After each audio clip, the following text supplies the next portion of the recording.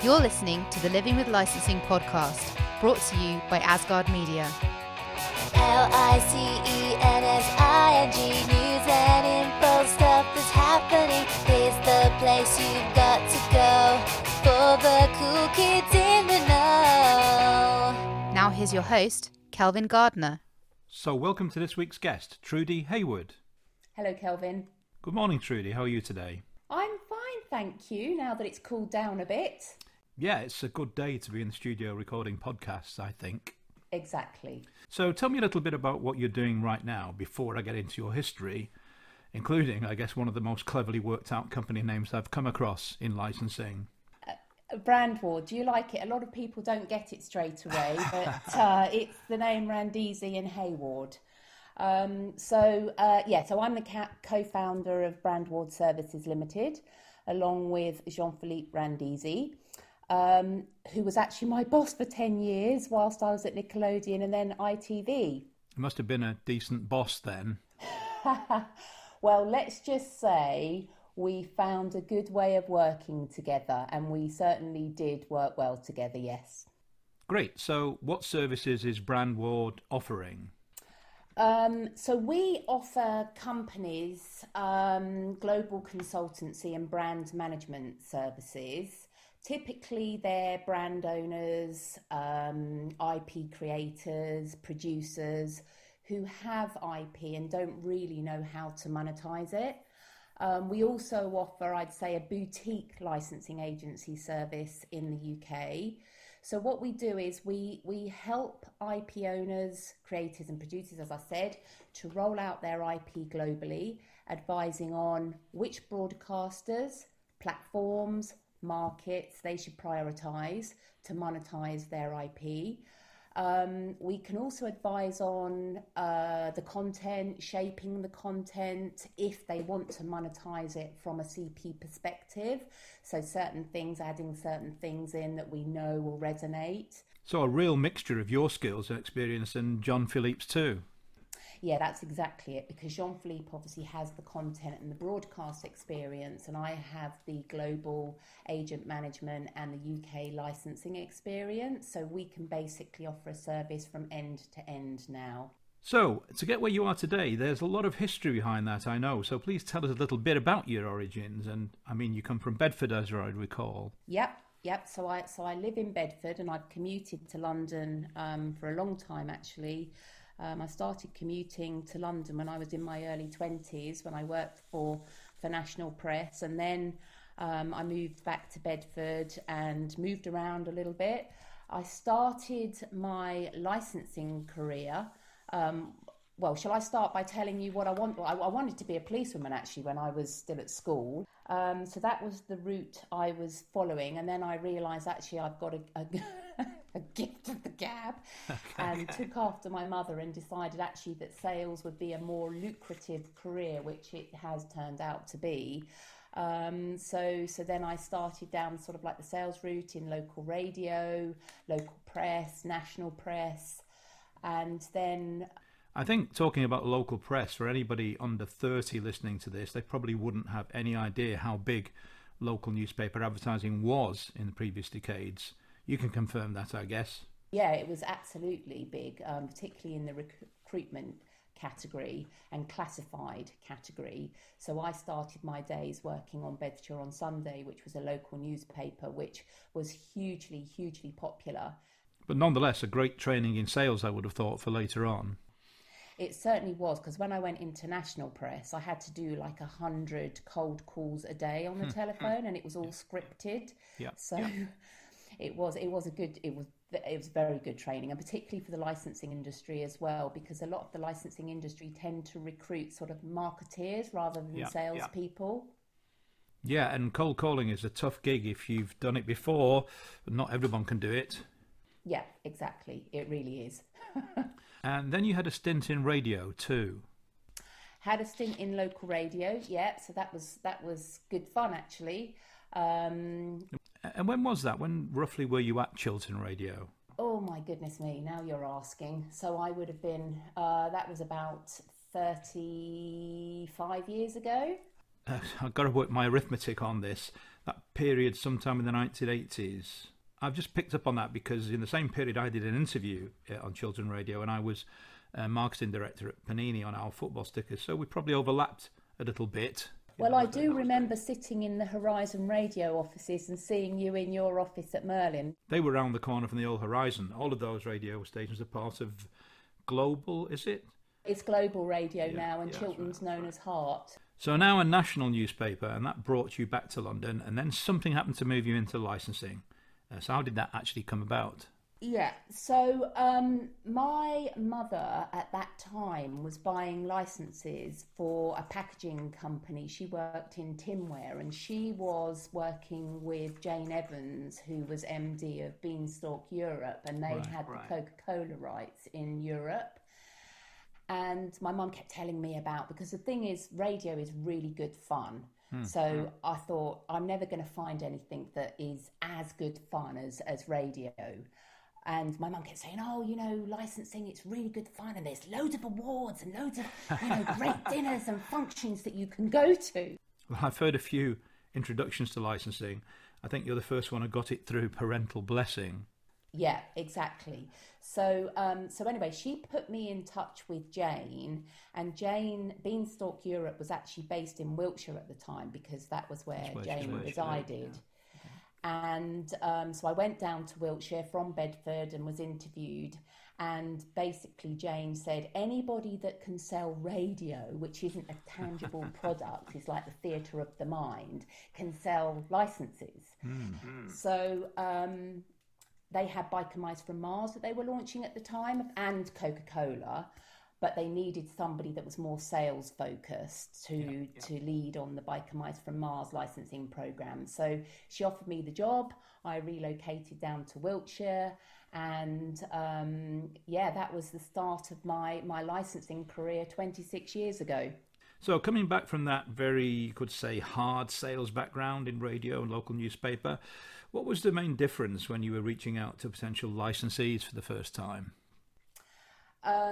Well, the difference was that I wasn't having to do 100 calls a day, but I did actually take the same sales approach. So that was really, I think, what made me successful in the role, that I was just because Jane gave me a sort of like a half an hour immersion into licensing. This is how you do it. And at the time they were like 8% royalty rates, and you calculate, you know, you get a forecast from them, and then you divide it by 2, and you'll take a percentage of that as an advance, and sort of that was it really.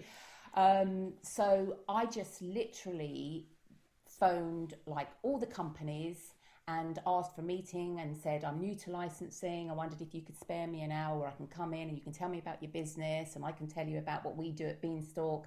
And I just started getting out and seeing, you know, all these companies. But at the time it was very different, because you could sell any license to any company and you were guaranteed to get it listed by retailers. Right, just let's pause there for a second, Trudy, because that's a remarkable statement you just made compared to licensing in 2020. Yeah, it's totally different landscape.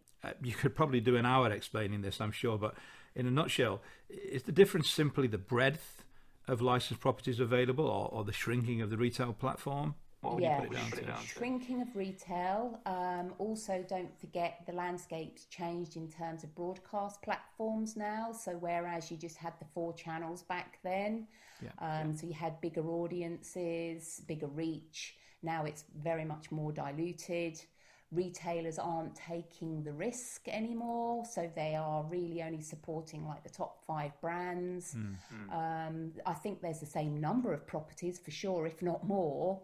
But they're just not getting away in the same way that they used to. I'm sure if Peppa Pig launched now, it wouldn't be as successful as it has been, because I recall having a conversation with Mike Smith at the time, who was at E1 leading the licensing program for Peppa Pig, and it was just after Dora was hitting the big time, and he said, how do I get Peppa Pig supported? And this was 3 years into the programme. He said, I can't give it away. Yeah, we've discussed Pepper on previous podcasts, and the consensus is that in the end, the 3 to 4 year delay they suffered actually helped them in the long term, but it wasn't their own choice. Yeah, exactly, because it would have had more penetration and traction in the market for sure. Exactly. Yeah. Going back to your days with Jane, then, Biker Mice and Mars was also a very interesting property. My recollection as a licensee myself, I recall in my Merlin days, apart from Italy, and it sounds like your success in the UK, Biker Mice was an abject lesson in one of the things I often say, which is you can come up with the second best property in the history of licensing, and if unfortunately you launch it a week after the first best property in the history of licensing, you can do no business whatsoever. And to a certain extent, you were slugging it out with what was the big beast of the mid-1990s, Power Rangers. Exactly, we were indeed, yeah. So Power Rangers was launching simultaneously, and also the other property that was out at the time was Street Sharks. So Michael Eve of Trigger Licensing at the time, I think, who was representing those brands, did very well out of the UK market with Power Rangers and Street Sharks. So Biker Mice got off to a great start. We had some like 40 licensees. We got the product listed.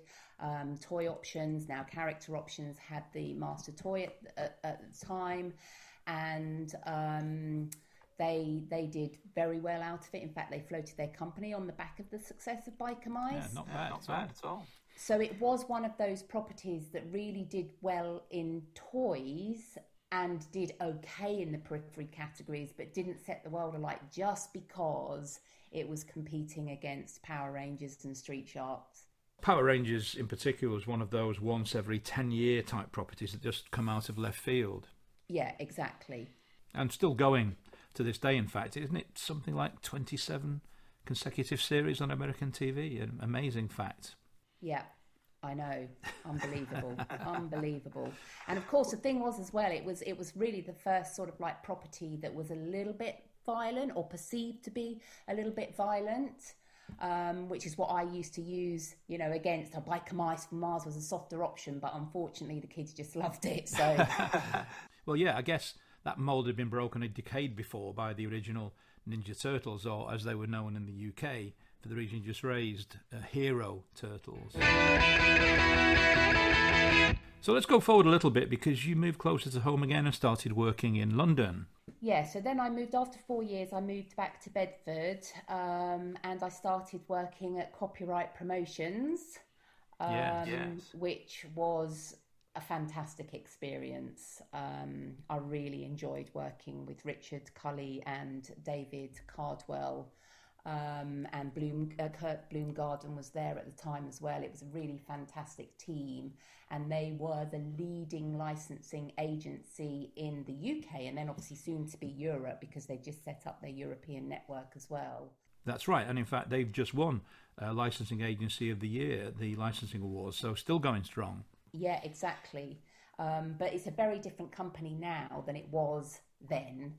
And again, because they had a huge portfolio, which I know they have a considerable portfolio now, but it was sort of like you took out of your bag, well, what can I offer you today? The list was like 15 strong properties. Indeed, The biggest one, of course, being Star Wars. So this would have been the prequels. Episode one, The Phantom Menace. Yep. So I know you'd say, oh God, you worked on Star Wars, that must have been easy. Well, yes, it was, but actually it was the start of the prequels, and it hadn't. Classic had been a long time before. That's correct. There was an expectation based on the classic and how well that had performed. Was it a particular challenge at the time? I recall that period quite well, and Classic had established itself in the United States much more than anywhere else, so expectations for the UK and Europe were probably high from Lucasfilm, but nonetheless a challenge for you and the team there. Yeah, exactly. That was the thing, and Classic hadn't been as successful, but there still was a huge demand. And actually, I don't think The Phantom Menace lived up to the expectation. But that wasn't in terms of did it perform? Yes, it did perform, but it didn't perform at the huge overinflated level that Lucasfilm had expected. I think it's also fair to say, Trudy, that some licensees were literally throwing money at it to get the rights. They were, but it wasn't just that, Kelvin. I mean, I remember I was securing deals with the highest level of royalties that I have ever seen and done, and have never been repeated, because of course what happened was then the margins were eroded, and a lot of companies that, you know, committed to too much stock with a high royalty, there were unfortunately a couple of casualties as well. Yeah, some historic ones, so fantastic to be a part of, but in business terms, nonetheless a tricky proposition to deal with such a highly anticipated property. And in the end, as you say, in movie terms, most of the fans felt it didn't quite deliver. Exactly. But of course, it's gone on and it's built, and it's huge franchise, and will continue to be a huge franchise. But that really was the start of it 22 years ago. And I remember it was 22 years ago because I was pregnant with my son, who's coming up for 22. And I was hugely pregnant, running around, you know, doing all of these Star Wars deals. But it was fantastic fun, really fun. I really loved my time at CPL. So you decided to move on to another agency at that time?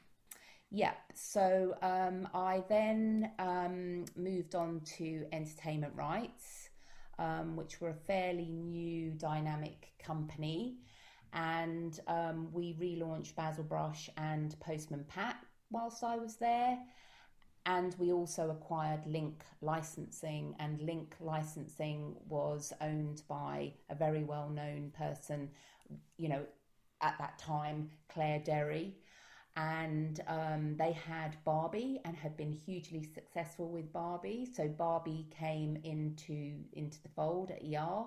Interesting that such a major international brand was with an agency at all, really. Yeah, they then took it in-house shortly after that, actually. So they set up their team in-house. But I think it had been managed so well by Link that they kept it there, and they did an amazing job with it. But it was shortly after that they then took the rights in-house and set up their own merch team. And you also worked on Mr. Bean? Worked on Mr. Bean, yeah. We pitched for the rights whilst at ER to Tiger Aspect, and we secured them, which was great because obviously ER was a fairly unknown company at that time, and that was another great property to work on. That was the animated series. Yes, I recall that launch, Trudy, because I was at it myself as a prospective licensee, and I was sitting next to a gentleman called Nadeem Sahawi, who I believe is now a senior member of the government, but at the time was selling T-shirts for Jeffrey Archer. I guess after that, the phase of your career you're most known for is your days at Nickelodeon, Viacom as they're now called. Do you want to take us to that period? Yeah, so basically Jean-Philippe approached me whilst I was at ER to talk to him about a newly created role at Nickelodeon to set up the UK licensing business, because at that time all of the rights actually had been with agents, and they were taking those rights in-house, so the likes of Rugrats and Wild Thornberrys. They were taking the rights in-house, and on the back of what seemed to be coming through as a potential success of SpongeBob, they wanted to obviously set up their own licensing team. So when I started at Nick UK, we had a handful of licensees and revenue of about £350,000. So I was at Nickelodeon, well, in different guises. So I moved over to the channel business. I worked in the Viacom European team. I then went back into the UK and built SpongeBob and Dora. So SpongeBob became an £80 million brand at retail, and Dora the Explorer became a £100 million retail brand. Yeah, the big properties at the time. Yeah, it was, and it did actually get the coveted position of preschool property of the year in, I think it was 2008. But the thing was, you know, back then I was literally given, it was me, and I was given one extra resource, which I took as a PA actually, because I thought, well, I can do the sales, which I did. And then after a year, when things were going great guns and things were really ramping up, I went cap in hand to Jean-Philippe and begged, stole and borrowed to get an extra resource, which John Vasta then joined me. So there was literally like just the two of us on sales, supported by a PA. And then I think a year or so after that, we got an additional resource. So Ashley Holman joined us. Okay. So Ashley, John, and yourself, of course, you've all gone on to run your own businesses. Yeah, exactly. So I mean, that was a good training ground. Nick was a good training ground. And we did have a great portfolio, and of course they went on to have an even bigger and better portfolio and a much bigger team. So I think the Nick that I was working for back then, which was 12 years ago, is a very different Nick to what it is now, because also the thing is, we were small enough back then to not really be on the radar per se, so we could manage our own business. Whereas now it's become a very global business, because as soon as you start having a meaningful revenue line, everybody wants a piece of it. And it becomes a vital part of the overall company's revenue, whereas, as you said, it was probably seen as additional money in your early days there. Yeah, exactly. It was. So we were able to run it as we wanted to locally. And, of course, we had reporting lines and we worked into the US team, but we were able to make decisions locally and drive the business locally, which I think helped to establish and build it at that time. I think you're right. And, of course, nowadays, Nickelodeon changed their name to Viacom CBS. It's definitely a big part of the licensing work, isn't it?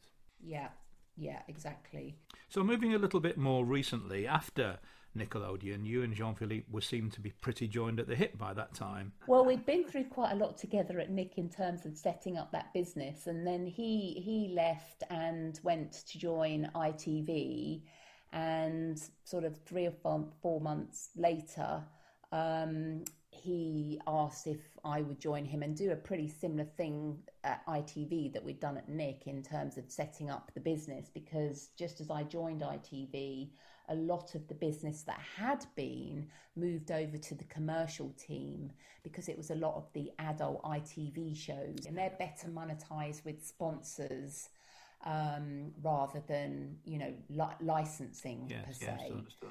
So we were starting the business from scratch in essence again, and so it was working with the kids portfolio. So then we were defined as kids.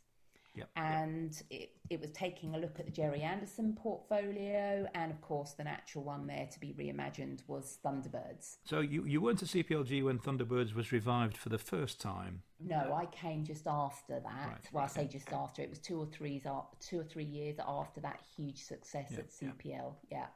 Reimagining Thunderbirds was never going to be easy, was it? It wasn't, no, because I mean we had to look at the characters. So the whole aesthetic, even the vehicles needed to be updated. What did the characters wear? It was that whole thing. And the great thing about ITV, because when I was at Nickelodeon, I was fairly pigeonholed into licensing and merchandise. And yes, you had conversations internally about when I became part of the European team about where the TV was being placed. Is that the best channel to monetize the brand? I hadn't really had that much exposure to the TV and content divisions. So at ITV, I was totally involved in the creative, working with production teams and placing the content, working with the TV sales team. So I had a lot more visibility and exposure to that side of the business, as well as obviously the licensing.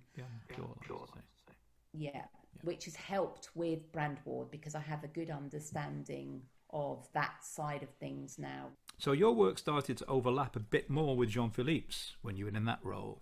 Yeah, exactly. And I had a much more global role at ITV as well. So do you enjoy that part of the work then, the international aspect? I have enjoyed traveling to China and Japan and learning about those markets because they are very different, and having a much better understanding of, global licensing rather than just UK, and how some of the decisions you make can determine, where you take your program. Yes, of course. So I've got much more of a holistic view rather than, if I think back to my Nick days, it was like, wow, what does this mean to me in the UK? Yes, of course, yeah. So Trudy, to wrap up today, with all of the guests we have on Living with Licensing, we're interested in asking you if you could just tell us what, in your view, not necessarily the most successful, but what we did describe as the 3 best properties that you've worked on in your career. Well, the 3 that I'm going to say are actually probably the biggest properties, but that's not why I'm choosing them. It's because at that time they weren't the biggest and the best. But Star Wars was definitely the most interesting property to learn or to work on, because it was new at that time, and it really shaped licensing in terms of, deals, how to structure deals, and having visibility of P&Ls and everything. I learned a lot from that. But then I have to say Dora the Explorer and SpongeBob, because it was the first property to launch just on cable and satellite. Which was brand new at the time and a difficult sell, I'd imagine. Yeah, it really was. It was unheard of. And it was actually Argos that supported us and Fisher-Price. And they took 3 Dora the Explorer SKUs, and then the rest is history. But it was the first of its time to launch on a cable and satellite platform.